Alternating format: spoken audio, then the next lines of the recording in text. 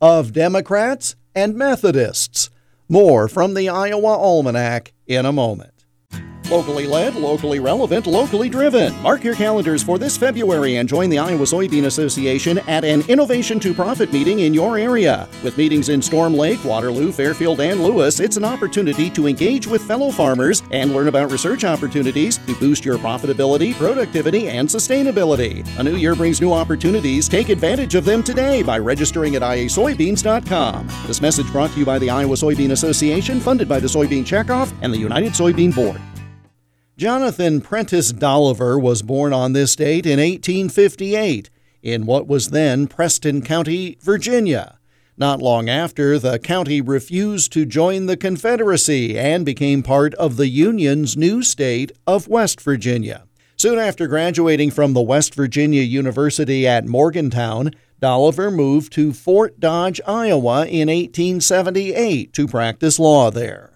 He quickly gained notice for his oratorical skills, traveling around the country speaking on behalf of Republican candidates. In 1884, at only the age of 26, Dolliver received national attention while campaigning for the GOP presidential nominee, James Blaine. Dolliver noted how strongly Iowa was tied to the Republican Party and is reported to have said, "Iowa will go Democratic when hell goes Methodist."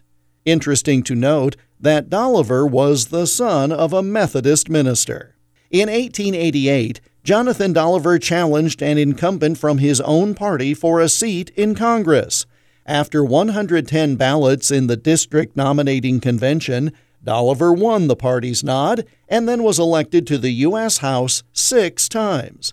In 1900, U.S. Senator John Geer died while in office, and Dolliver was appointed to replace him.